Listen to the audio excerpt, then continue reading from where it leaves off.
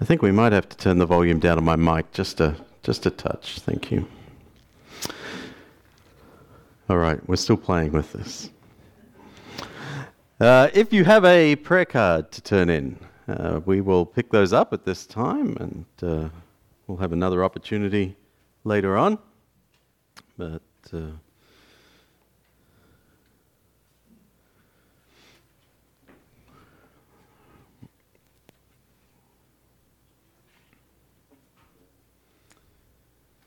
now, for all those people who are, outside and struggling in the heat, I just want to remind you, this is the weather that we prayed for all winter. Okay, so if you stick around long enough, God will answer those prayers. So we are continuing our new sermon series, and last week we began it talking about the idea of gospel or good news. And just a reminder that if you happen to miss a week, there's a couple of ways that you can catch up, or if you're out of town or something. The first one is, of course, YouTube, which many of us have joined in on at some point, and that includes the whole worship service. We also have a podcast that is just the sermons. And I say podcast, that's how it streams, but it's just my sermon. It's not a conversation or anything different. But if you have podcast software on your phone, like Spotify or iTunes or whatever, then you can just set it up so that the sermons just download automatically, and you stay in touch that way. So the link for the podcast is on the website, and that's the easiest way to direct you. So today, I want to talk about creation.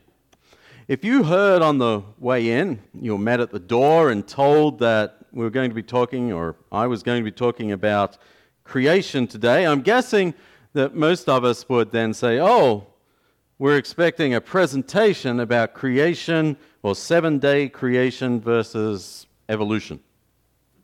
And that's usually the way this topic is addressed. And I find those scientific conversations to be interesting. Okay, there's a lot of information that can be learnt from those kind of conversations. I know some of us have visited the Creation Museum and the Big Ark exhibit down in Kentucky, and from all reports, I haven't been there, but everybody that has says that they're fascinating, right? Fascinating experiences. Well, I'm going to talk about creation today, but I want to do so without talking about evolution. Okay? I know, put your seatbelts on. It's a little unusual. Because while I appreciate the debate between these two views of origins, I don't believe that the Bible should be treated as a scientific textbook. Okay? The purpose of Genesis 1 and Genesis 2 is not to give us material to have an argument about the methodology of creation. Rather, the goal is to establish Yahweh as the creator and as the ultimate source of everything. So where did everything come from? Okay? There's a lot of stuff in the universe. Some of it we can see. Some of it we get told is there's as much or more dark matter out there in the universe as there is light matter, So I don't even really know what that means, but apparently it's out there, right? Just because you can't see it doesn't mean it's not there. There's a lot of stuff in the universe. And so where did it all come from? We could travel around the world and visit a lot of different cultures and would find a lot of different creation stories if we did that. In the ancient cultures that were contemporary with Israel, the creation stories usually involve tales of different gods, either making love or making war. And as a result of one of those, everything came into existence. Okay? And once that was brought in, everything was brought into existence, then it was the role of the humans to serve the whims of the gods. And if the humans couldn't make the gods happy, there were consequences. In contrast, the Israelite creation story contains only one God. Okay? Contains only one God. There's no sort of love-making. There's no war that takes place between the gods. There's just a God. No motivation for creation is given. It's not explained or spelled out there in Genesis. It's just God is doing this thing. What's interesting, though, is that we see that the way that it is described places humanity at the apex of creation. The rest of the world, the environment, everything is put in place and prepared for the creation of humanity. And you know, what do we say? You know, power corrupts and absolute power corrupts absolutely, right? And so there's always, I think, then some humans that go, hey, we're the apex creature. Until we're face to face with a grizzly bear. But, you know, we're the apex creature. And therefore, the only thing that matters is our welfare, and we'll do whatever needs to be done to ensure that. And so, I think even, well, one of the things we need to notice is, in Scripture, in the Scripture account of creation, is just because humans are placed at the apex, we're also given the responsibility to care for creation. Okay? And then the fourth thing to note that is different from other accounts is that humans are not created to serve God, but to relate to God. Okay? So humans weren't created in the very beginning to meet a need of God. Maybe that's a better way of saying it. Okay? Weren't created to meet a need of God. Rather, they were created to enjoy relationship with God. And we see that as God walks with them, apparently as a frequent habit, walks with the first man and woman in the cool of the day inside the Garden of Eden. God did not create and step away and watch as a science experiment. He said, no, I want to get to know you. I want you to get to know me. Genesis chapter 1 describes the act of God as act of creation as God simply speaking into the void, and different parts of creation instantly appearing. It emphasizes the power of God, that he could do that. Who else could possibly accomplish this? And I think that is oftentimes when we talk about creation and we say, what does it tell us about God? I think the first thing that comes to mind, at least for me, is power. Okay? That he could speak. Didn't even need to snap his fingers, right?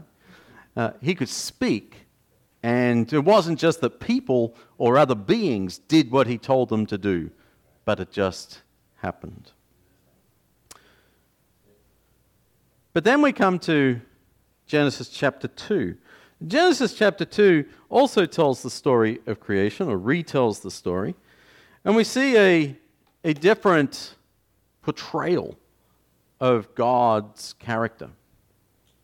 In Genesis chapter 2, God rolls up his sleeves and gets dirty. Okay?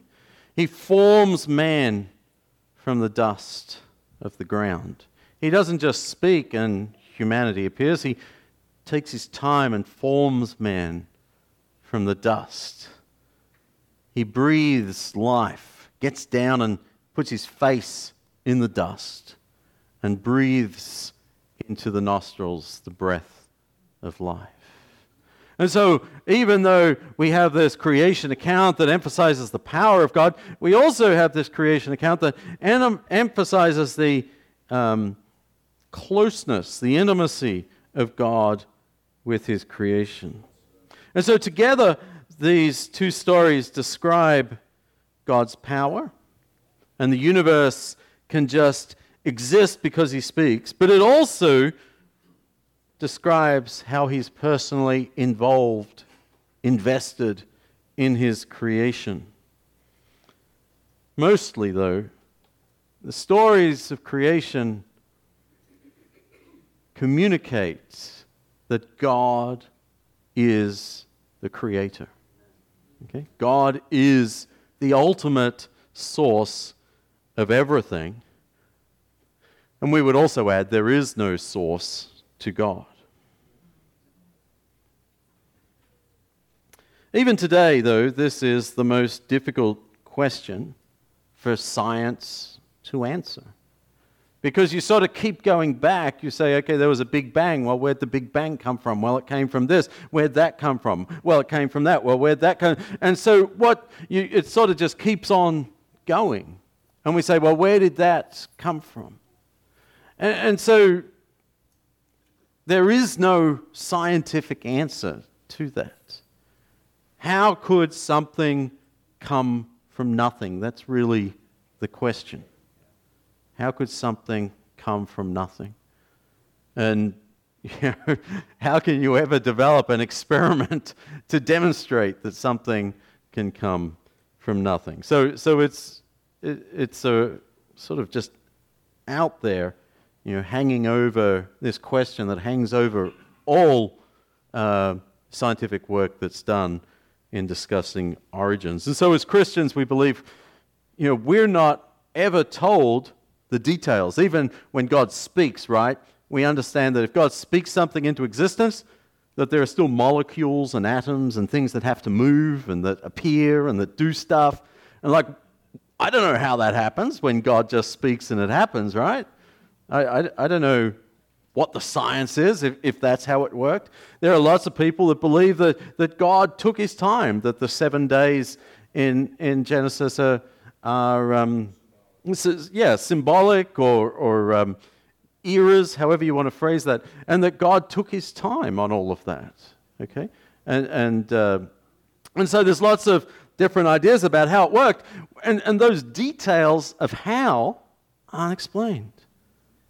But we can be convinced that God is the ultimate source of everything. Okay, so where are we going with this, Peter? If you were here last week, in fact, I said at the beginning, right, this is a series about the gospel, a series about good news. And here I am jumping into a debate that's been around for 100 plus years, right, with Charles Darwin. So you're right, if that's what you're thinking. This is our sermon series, right?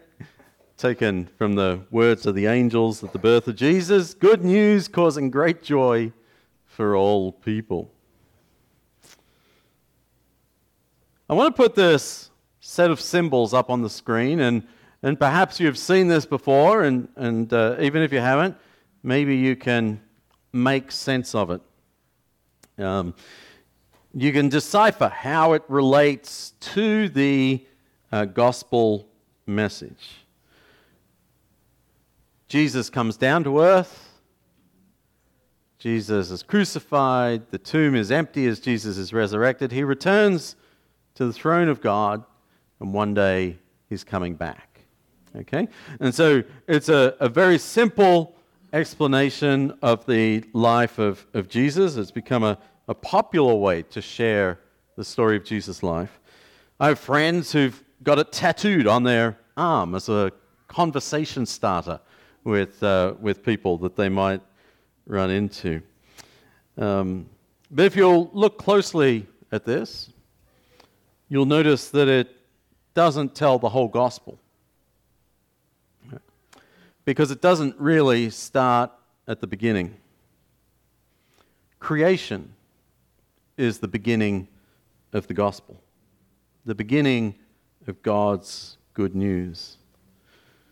And so while we might turn to the Gospel of Mark in the New Testament and it looks something like this, he opens up with introducing John the Baptizer, and then next thing you know, here's this guy Jesus getting baptized, right? And we're boom, straight into the story. That's kind of how Mark writes. A lot of action. Keep it moving. Okay. But all of the other three Gospels all begin earlier than that. For them, their telling of the good news of Jesus doesn't begin with Jesus as an adult.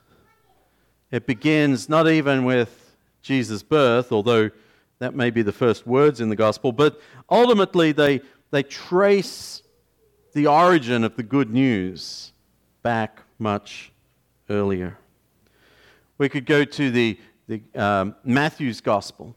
And Matthew begins with this list, not of anything really about Jesus, but a list of people who lived between Abraham and Jesus.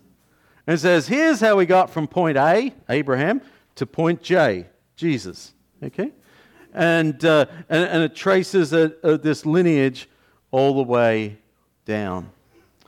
But if we were to go to Luke's gospel, Luke actually begins just telling the story of Jesus' birth, but after a while he comes back and he says, but I want to tell you who this Jesus is. He was the son. And he begins a long list of different people that he was the son of, who was the son of, who was the son of. Ultimately, though, he was the son of Adam, who was the son of God. Okay? So we have this, for Luke, he says, the good news begins with God, begins with creation, begins with Adam, and that's where things start. And ultimately it leads to this day and this time, that is Jesus and the ministry of Jesus. So that's Luke and how he begins the gospel message. If we were to go to John, John is very similar. In fact, John's first verse of John is basically a takeoff of the first verse of Genesis, right? In the beginning was the Word was with God, and the Word was God.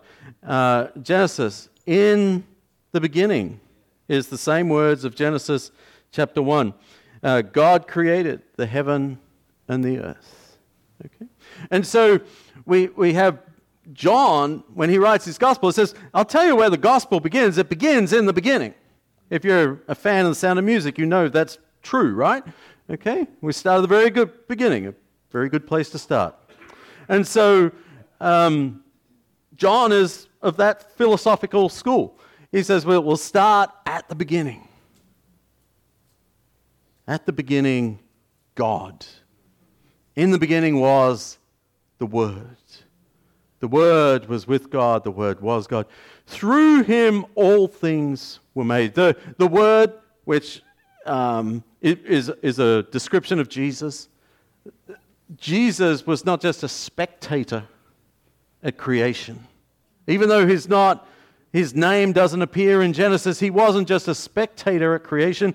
Rather, through him, all things were made. He was actively involved in the creative process. Nothing was made without him. Nothing was made that has been made. When we look at the first sermons from the church after the resurrection and the ascension of Jesus, I think that we might expect them all to focus very much on that diagram in the middle there, right? The death, burial, the resurrection of Jesus leading to the baptism of the listeners. Perhaps, surprisingly, what we find as we look at the sermons in the New Testament, mostly in the book of Acts, is that the way they're presented and the points that they emphasize very much depends on who the audience is. Okay? So there is not just this one formula that the apostles or whoever it is that's preaching just says, okay, look, here's my gospel tract, one size fits all. I'm just going to give it to all of you, okay, and we'll letterbox the whole city, and you all get the same gospel message and presentation, and you should all respond in the same way. Because I don't know if you've noticed, but people aren't all the same. Okay? And so when we just say, okay, I'm going to talk in one particular way to everybody, we're not going to connect with everybody. We need to be a little more sensitive to what's going on around us and in people's lives. So I want you to look at these two examples again up on the screen. Here we first of all, we have the Apostle Peter at Pentecost on the left side there. And Peter at Pentecost in his sermon, he says, I want to draw your attention to the way that prophecy is now being fulfilled. Okay? In verse 16 of Acts chapter 2, as Peter begins his sermon, he says, no. Right? This is what was spoken by the prophet Joel. Right? His very first line is that this is a fulfillment of prophecy. Crazy thing is that the people there would have known what he was talking about. What if I said that to you? Today's sermon is all about the fulfillment of the prophecy in Joel. You go, what is Peter going to be talking about today? Right? How many prophecies do you know in Joel? That wouldn't be a good way for me to open the sermon, to introduce the topic. But the Apostle Peter on the day of Pentecost, he was talking to Jews. He could do that. He could say, hey, you guys know what Joel talked about. Well, now it's happening. You're seeing what you've heard for so long. The next thing he wants to establish with them is that Jesus is the Messiah. Okay? Again, maybe not a big deal for us. Right? We were raised on stories of Superman and Spider-Man, not on stories of a Messiah. But for this Jewish audience, there was this sort of hope of a Messiah who would change the world, make life better for them. And then Peter says, you crucified him. How many people could a sermon like that be preached to? You crucified him. We might say, oh, well, symbolically it was our sins that he died. Yeah, I get all that. But we weren't the ones there in the court of the Roman governor yelling out, crucify him. Okay?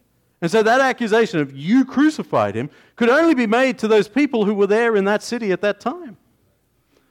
And then, of course, because having established that God is at work in this fulfilling prophecy, this person was the Messiah, you killed him, you need forgiveness.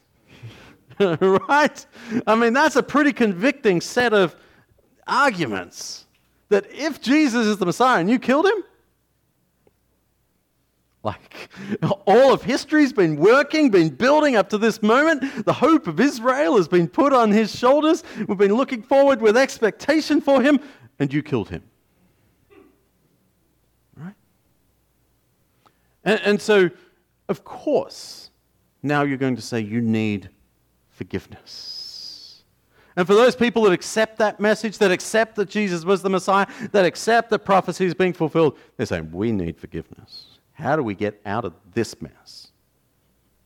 Right? And so it's a great sermon, and it's right where it hits them right between the eyes with what they needed to hear, what was relevant to them. But then when we come over to when Paul arrives in the city of Lystra, this is in Acts chapter 14. And he comes in, he and I think, who is it, Barnabas? They come to Lystra and they heal somebody.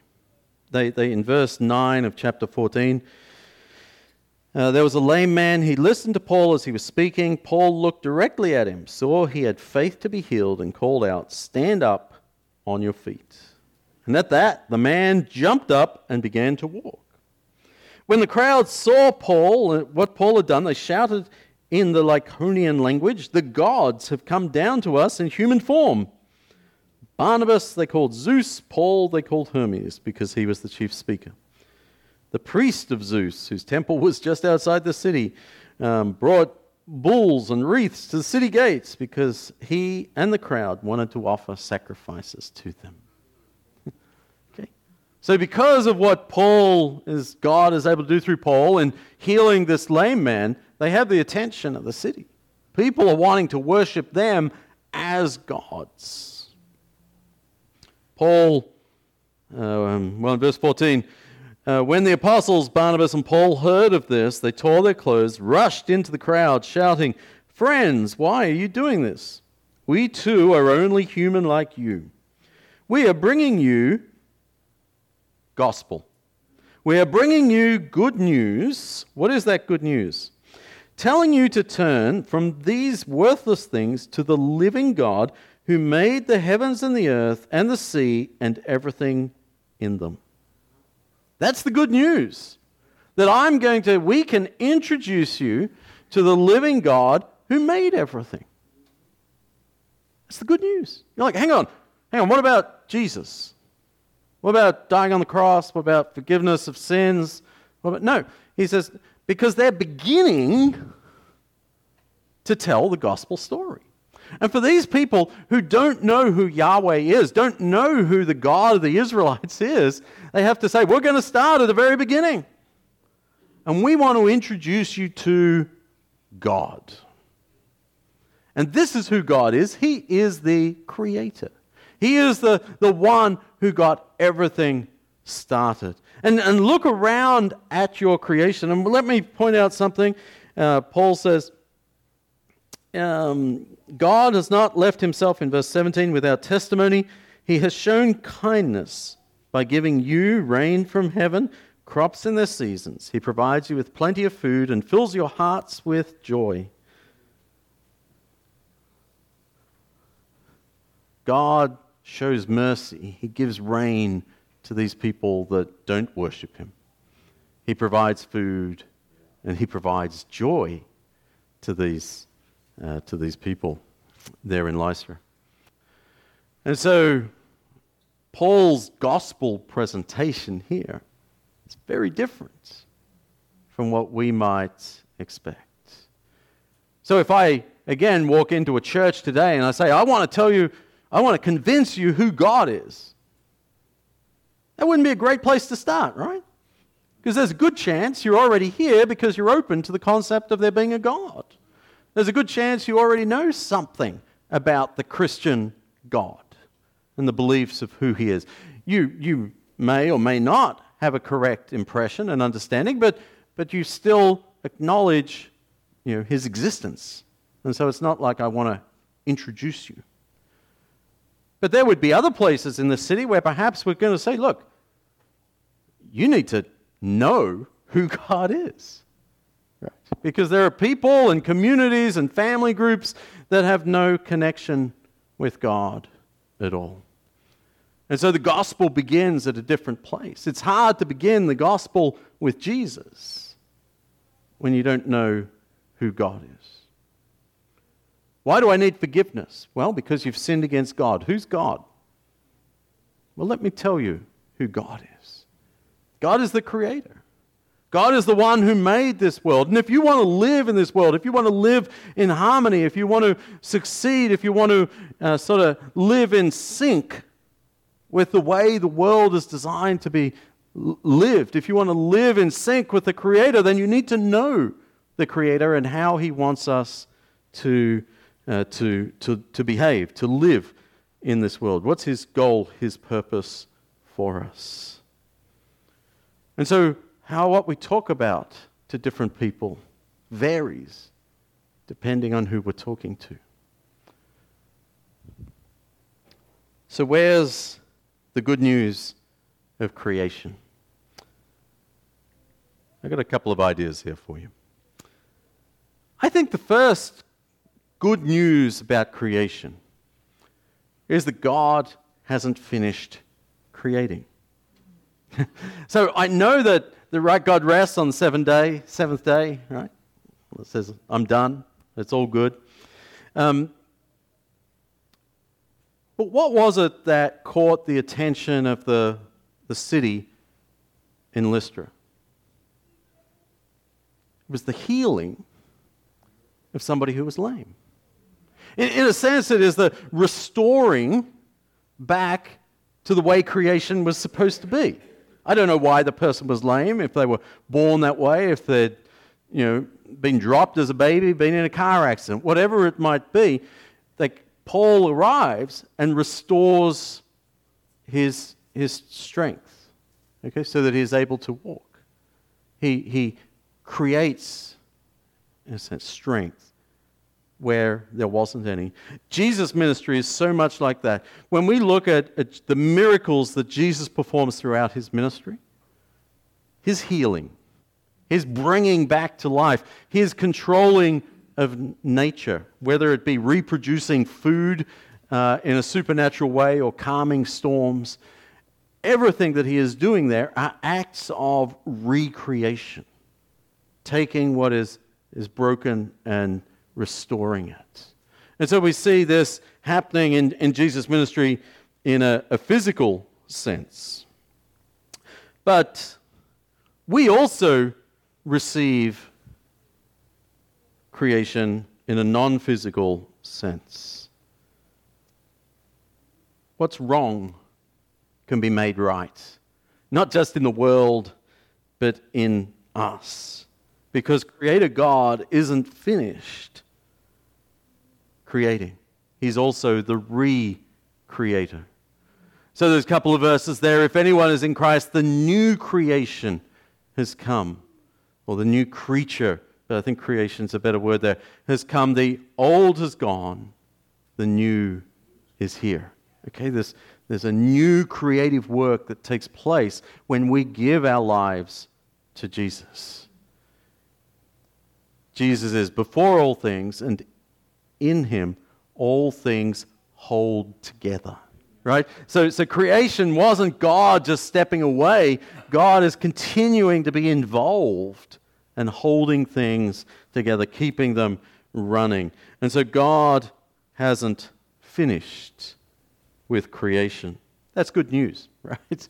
That's good news, because otherwise we're just going to say, oh, the way things are is just the way things are, and it's, it's terrible and it's broken and it's hurt and it's harmful and there's all these things that are just, I don't like. And the good news is that God hasn't finished, that God is still involved and still engaged in his creation. The second piece of good news is that we also get to participate in God's recreation. Okay? So first, we ourselves are renewed, as we just saw. Then we share that renewal with our neighbors. You see, our mission as Christians, as people of God, as residents of the kingdom of God, isn't to sit back and watch the world burn. Right? That's not our job. Our job is to be involved in the recreation process and to bring God's presence to those around us. Genesis chapter 1. Adam and Eve weren't just placed in the garden to enjoy it and to frolic the whole time. Work was part of the original design. Fill the earth, subdue it, rule over the fish of the sea, the birds of the sky, every living creature that moves on the ground, in chapter 1. And then in chapter 2, Lord God took man, put him in the Garden of Eden to work it and take care of it. That's before the curse. And some of us think, oh yeah, the Garden of Eden, it's just like eternal playtime. But there was work. Work is a good thing. And so here it's the taking care of creation, taking care of the animals, taking care of what's around us. And so we are part of God's recreation as well. That we contribute both to the care of our planet as representatives of God, but also as Peter did in Lystra, as Paul did in Lystra, of telling people about the God, the Creator. And so that's, I think, good news. And then the third one is because God is a creator, we have some things. You see, creation wasn't just about physical stuff, right? God didn't just create physical stuff and then say, all right, you guys figure it out. You work out what's good and what's bad. You work out, Rather, God gave, there in Genesis, He gave people purpose. Matthew 5:45 says that God sends rain on the just and the unjust, right? He demonstrates grace through creation, that we all get to experience creation. God also gives value to people. He says, yeah, there's a purpose for you here. And He gives identity. Because He says, Genesis 1:26, you're made in the image of God. Right? Made in the image of God, the likeness of God. That there are traits and there are attributes that we absorb as people from God. I think this is perhaps the most important part of the good news of creation, is that we're not just drifting through life, but that God created and intends for us to have purpose because He sees us as having value and He wants us to have identity. And He shows grace to all of us in the meantime. You see, when people feel they have no value, forgiveness isn't their greatest need. When people feel they have no value, forgiveness isn't their greatest need. The people of Pentecost, their greatest need at that moment in time was mercy and forgiveness. They were just realizing they'd made a big mistake. Okay. But sometimes people first need to know that they're not an accident. They need to know that they're valued, that they can contribute. Ephesians chapter 2, verse 10. A lot of translations use the phrase here, handiwork. We are God's handiwork. But the word has a little bit more significance to it than that. It's really saying we are God's work of art. Okay? And yes, Paul's writing this to a church and he talks about we, he's perhaps talking about the church as a whole, but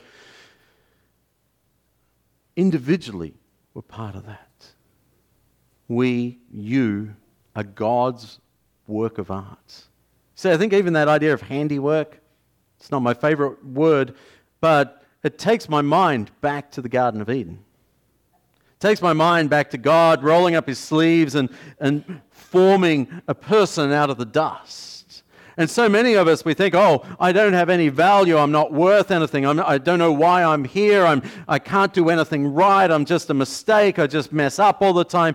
I don't know what my value is. And we're reminded here, you are God's handiwork. God, I don't understand the biology, but God says, no, I would get my hands dirty, and I would mold you, and I would make you just the way you are. You are my masterpiece. And He has created us anew in Christ Jesus so we can do the good things He planned for us long ago. You see, God gives us, the Creator God creates us with a purpose. He creates us with a value. He gives us an identity. And He extends grace to all of us. I want to encourage you today that if you need God's grace in your life, please talk to me afterwards. Talk to somebody else. If you want to make a commitment to follow Jesus, if you want to respond like the people did at Pentecost and be baptized, if you want to explore these topics further, however God may be working in your life today, I want to encourage you, talk to somebody before you leave here. Because I believe it's important. Because God has given us a purpose, a value, identity, and always His grace.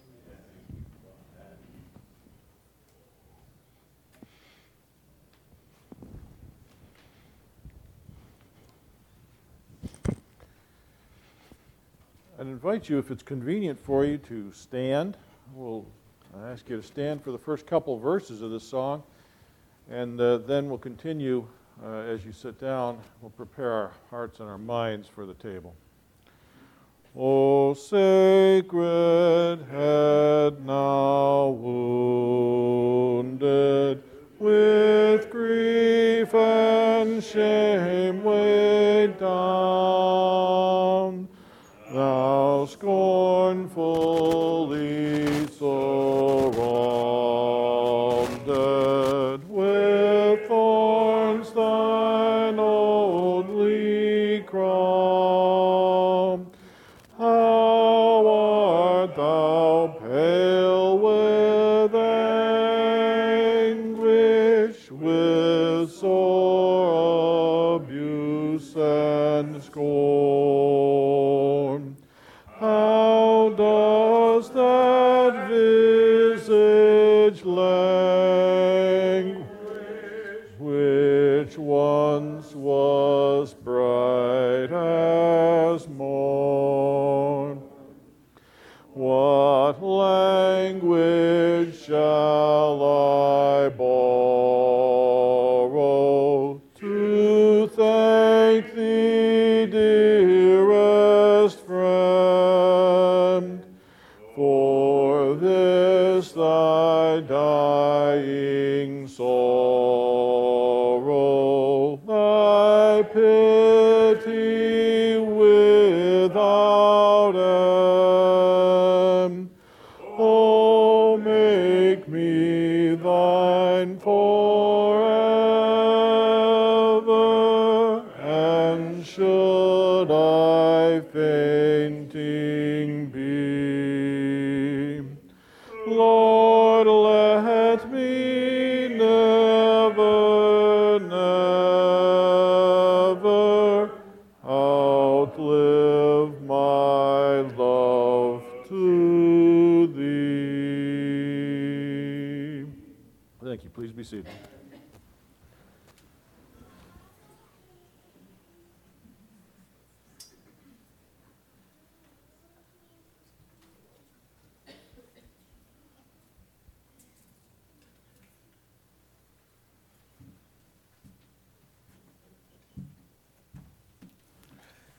Morning, church. Just so great to be here, see lovely faces, and it's just God have given us so much in this life, and we stand here now going to take part in the Lord's Supper. We just listened to a great sermon about what God and Christ have done for each of us. To accept that gift, accept things that He have allowed us to have, and the love that He have for each of us that we have to accept, and to remember who we are and what He have done for each of us. So as we take of this bread that represents His broken body,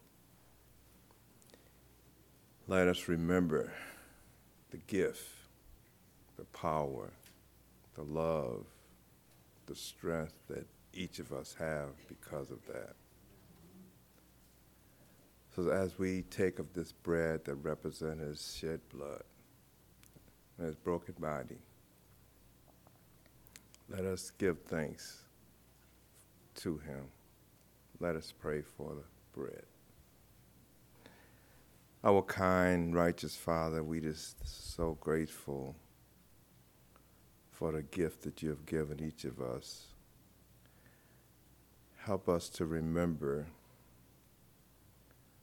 not only remember, Father, but to do those things that we know you would have us to do so that we can appreciate what you have done for each of us. As we take of this bread, we pray that we'll be strengthened because of the love that you have given to each of us. Thank you, Father, for all you have given to each of us. It's in your Son's name we pray and ask it all. Amen.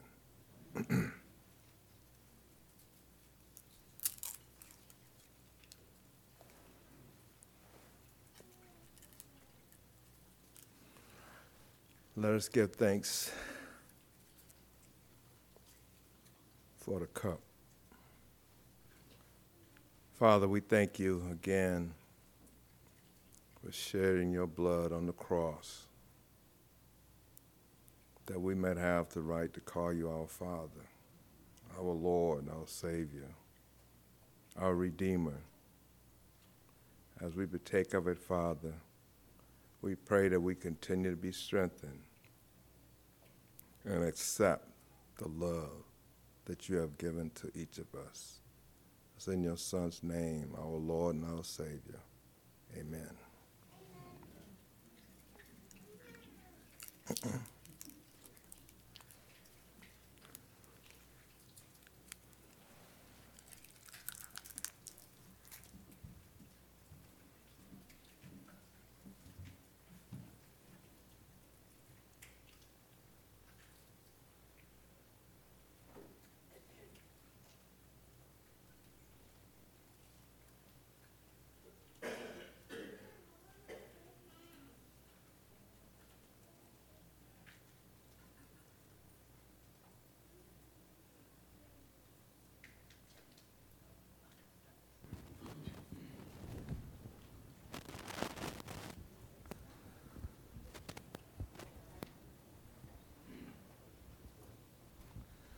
Join me in this song, please. I heard an old story, how a Savior came from glory, how he gave his life on Calvary to save a wretch like me. I heard about his groaning, of his precious blood's atoning. Then I repented of my sins and won the victory. Oh, victory in Jesus, my Savior forever. He sought me and bought me with his redeeming blood. He loved me ere I knew him, and all my love is to him. He plunged me to victory beneath the cleansing flood. I heard about his healing, of his cleansing power revealing, how he made the lame to walk again and caused the blind to see. And then I cried, dear Jesus, come and heal my broken spirit. And somehow Jesus came and brought to me the victory. Oh, victory in Jesus, my Savior forever. He sought me and bought me with his redeeming blood. He loved me ere I knew him, and all my love is to him. He plunged me to victory beneath the cleansing flood. Would you stand, please? This song just begs to be standing on. Let's continue.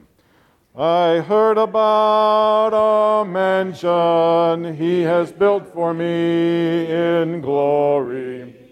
And I heard about the streets of gold beyond the crystal sea, about the angels singing and the old redemption story. And some sweet day I'll sing up there the song of victory. Oh, victory in Jesus, my Savior forever. He sought me and bought me with His redeeming blood. He loved me ere I knew Him, and all my love is to Him. He plunged me to victory beneath the cleansing flood. Thank you. Please be seated.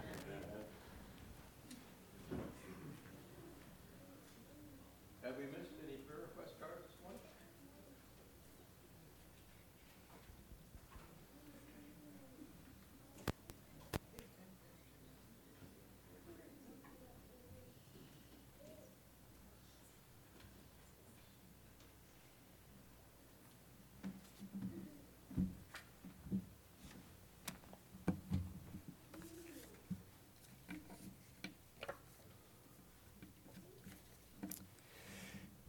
At this part of our service, we take an opportunity to reflect on the offering and the monies that have been given this day in support of the work here at Lawson Road. I want to read a passage of Scripture to you as we reflect upon this for a moment, and of course after this we'll also bid farewell to those who are worshiping with us online. When Paul wrote to the young preacher Timothy and gave him instructions regarding the things that are important in his ministry, in chapter 6 of his first letter, he did make mention of how we can find contentment in this life. Now, granted, at the time that he was writing, the church and many churches were under persecution. There were things that were difficulty for those who had obeyed the gospel. There were those that were struggling even to survive, because there was giving many churches to help support those who had no means of income just because they confessed that they believed in Jesus Christ. He says in verse 6 of chapter 6, "Godliness with contentment is great gain. We brought nothing into this world. We can take nothing out of it. But if we have food and clothing, we'll be content with that." People who want to get rich fall into temptations and a trap and many foolish and harmful desires that actually plunge men into ruin and into destruction. Words were written a long time ago, but they have a lot of meaning even today, don't they? For the love of money is the root of all kinds of evil, and some people eager for money have wandered from the faith, pierced themselves through with many griefs. Our giving is a reflection of whether or not we have wandered from our faith. How we set aside and give unto God indicates how much we actually believe that Jesus is the Lord of our life. You see, the moment we take to set aside what God has given us, in a sense, we're speaking to God saying, "Thank you for everything you've given me." Because consider it for a moment. What is it that He really needs from us? What He wants most of all is that we believe and trust in Him. And how we give is a measure of how much we believe in You, Almighty Father, and Jesus our Redeemer, and how much we love our service unto You. So when we give thanks this morning for our offering, just quietly within each soul here today, be mindful of the fact that everything we have, God has given. And not only are we grateful to Him, but He also is thankful that we're mindful of Him, even when we set aside our offering. Let us bow together, and of course we'll bid farewell to those who are worshiping with us online. And one reminder to those who are worshiping online, if you have a prayer request, submit it to the office for us, please, or even mention it in the chat when you're online, and that will give us an opportunity to remember your prayer request. Let's bow together.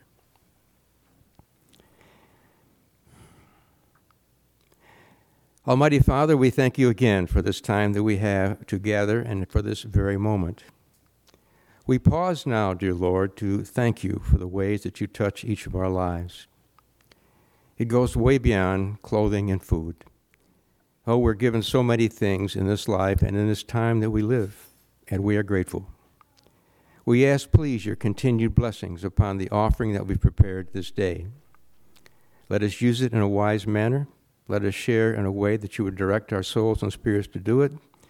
And most of all, dear Lord, we want you to know that we deeply believe in who you are as our Creator, who your Son is as our Redeemer, and we love you, Father, and want to serve in every way. Please accept our offering this day. Continue with us on our walk. For those who are worshiping online, Father, continue in each of their lives as well. The things that are dear and dear to them and on their hearts, Father, please be with them at this hour. Your continued grace and mercy will touch our lives and all those around. Please guide us in our walk. It's in Jesus' name we humbly pray. Amen. Amen. And an angel speaks, right? All right, young people, if you have some coins to drop in our coin collection this morning, come on forward and put those in for us. And of course, as you're doing it, warm all of our hearts. Thank you, Zoe.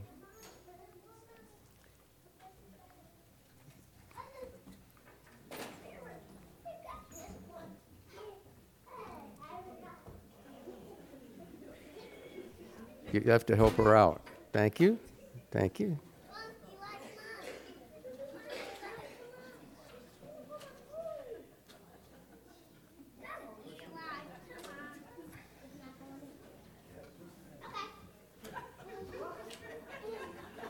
We'll leave that one hanging as a reminder, right? I guess that jug wasn't made for the folding stuff too much, huh? Thank you, Curtis.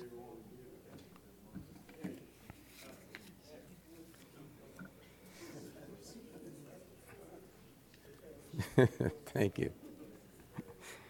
Oh, they're precious. Okay, we have a prayer request this morning and some praise points. This is an announcement, actually, as well as a request for praise point. Many of us know the Wade family from North Greece Road. Sister Ada Wade passed this past week, and her funeral arrangements are as following. Saturday, the 22nd, from 10 to 12, are the calling hours at the North Greece Road building, and the funeral will follow at noon. So please keep the Wade family, North Greece Road family, in your prayers. They're doing funerals 1 to 2 a week at recent times, so please keep the church in your prayers. Our sister Kathy Whitmire says, please pray for my Aunt Audrey in Lexington, Kentucky. She fell this week and fractured her hip and shoulder. Excuse me. Prayers would be appreciated for her healing and that she may be able to rehab at a facility near her home. We'll keep her in prayer. This prayer request comes from our sister Judy Gardner. Thank you for praying for my PET scan test. The next step for them is to do a biopsy. There is some risk involved. Please pray for the doctors and for myself for the strength to continue with this journey. We will, Judy. I know it's been a little struggle for you. Keep you in prayer.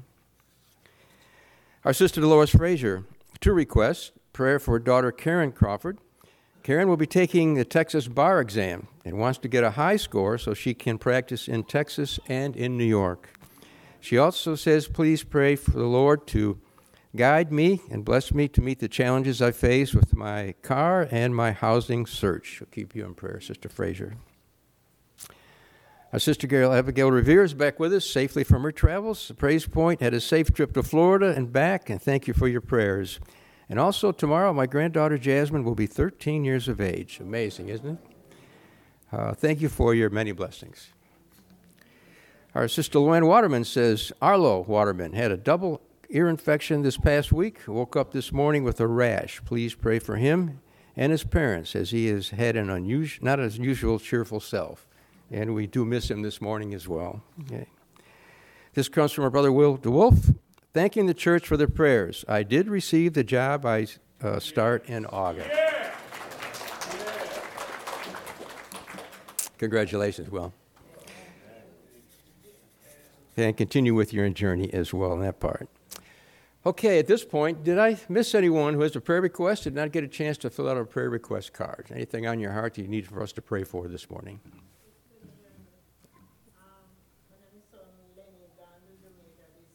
Okay.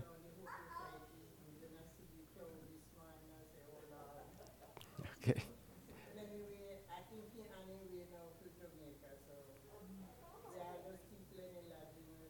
Okay. Sister Logan says, Lenny has traveled to Jamaica this morning, as a matter of fact, and asked for prayer for him, to safe travel, and of course, a good trip as well. We'll do that, Rose. Beth? I'd like to thank everybody in the church who sent me birthday cards, and I had a great birthday. Oh, good, good. Glad to hear it. Anyone else? Okay, let's go to our Heavenly Father and a word of prayer for all of our prayer requests, and then I have a couple of announcements to make for us as well. Let's bow together. Our Lord, we thank you, dear Father in heaven, again, how good it is to be able to call upon your name. We do cherish these times, Father, to not only share what's on our hearts, and of course we're mindful as well that you understand all of our needs, but we do like to speak with you. We're grateful for those who've been traveling and are traveling. For safe travel, Father, please keep watch over everyone, and glad that Abigail has returned safely. Watch over Lenny and family. Continue to be with those who are traveling. Father, keep everyone safe, please. For Sister Dolores Frazier and the request she made for Karen, Father, please guide her in her studies. Of course, help her to continue the goals that she has set for herself. Father, please bless her in her studies and, of course, in her testing. And for Sister Frazier's desire for the situation she faces in her life regarding both her transportation and her search for a house, Father, please continue with her in this journey as well. For our dear Sister Judy, as she also, Almighty Father, is undergoing tests, please guide the doctors who are foreseeing her treatment and her care. Please, Father, favorable results for all the tests that are done, and especially for our Sister Judy at this hour, Father, to keep her strong. Let your grace and mercy continue with her. Give her the endurance and strength to rely upon you. Please, Father, be with her.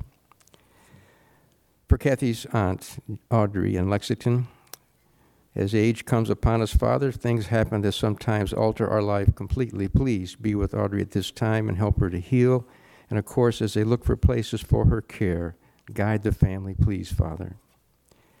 For the Wade family, the loss of a loved one, someone who has been part of their family from the beginning.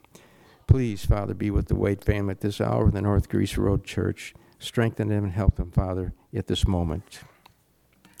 And for Will, as he continues his journey, Father, we're grateful and thank you for his blessing upon his life. Please continue with him and Lonnie and the family. Strengthen him in every way and guide him in his path. We're grateful, Father, that you're mindful of him in every way, and, of course, grateful that he is part of our fellowship here. For young Arlo and the sickness that he has, Father, please help him to heal and, of course, be with his parents, grandparents, and family as they attend and encourage him in every way as well. For Beth, as her celebration of her birthday, Father, continue to be with her and grant her life and goodness, and we're grateful that she has enjoyed it as well. And for all of us here today, Father, help each of us, please, to continue to be the servants and stewards you've called us to be. We're grateful for the way you've blessed us. We're thankful for the talents that we possess. It is our purpose and desire, please, to do the things that you've called us to do. How much we're grateful for Jesus, your Son, his willingness to come, to sacrifice his life, and, of course, to give us this moment to even speak with you. Oh, how good it is, Father, to know you, to understand you in our lives, and, of course, to be able to share what we have. And as we continue our walk, let our words speak in a way that not only encourages and strengthens, but directs those to you as well. And by your providence and your guidance, let us always be mindful of who we are in your Son's kingdom. Thank you, Father, for hearing us at this moment and being with us. It's in Jesus' name we humbly pray. Amen. Oh, the Amen corner is working well this morning. Just want to recognize some of our visitors that are here with us today. Our Sister Cynthia Rickey, who we don't really count as a visitor, although she did leave us, but Cynthia's good to have you with us as well. And Steve and Annette are with us. Now, you know Steve and Annette, many of you know them. They come here quite often to visit with us. Now, Annette's been in to check on the Dorcas class a few times. They've joined us in our fellowship as well, but it still is good to have both of you with us today as well. And Joanne, it's good to have you with us, a friend of Howard's that's with us today as well. Good to have you join us in our fellowship and time together. Did I miss anyone? Oh, good. Thank you for being part of it today as well. One other reminder for Wednesday night. Where are we this Wednesday night? You got it all set. 7 o'clock. We'll see everyone there as well. Steve? As was announced last week, everybody can take maybe 30 seconds before you leave this morning. I'd really like to get your picture for our family. And I know some people don't really like to have their picture It'd be a great time to snapshot. Are you going to do it in the foyer downstairs? Okay, downstairs in the foyer, folks. Get a picture taken on your way out. It'd be great. One final announcement. This coming Saturday, the 22nd of July, Brother and Sister Moore, and of course Jim and Ashley would like to invite the church to be present when they exchange their marriage vows at 1 o'clock. We're anxious. We're excited. I know you guys are all calm and no problem, right? No last-minute details either, right, Curtis and Lisa? Everything's right, all set up, right? We're looking forward to it. Ashley was born here in this congregation, so this is a big moment for us, of all of us as a church. We're looking forward to it. Grateful for both of you, all right? So please keep that in mind as well, okay? And we do have a closing song, and we will start our Bible class at 10 after 11, okay? Let's stand together for our closing song. Let's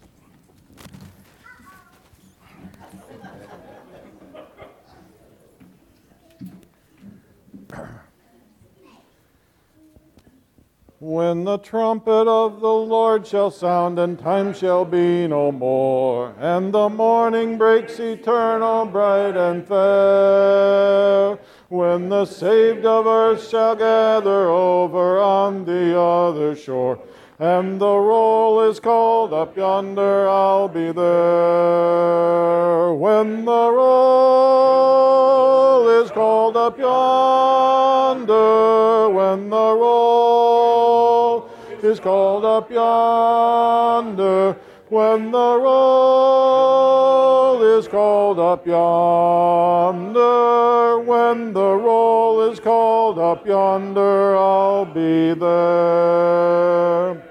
Thank you. Make sure you see Steve to get a picture.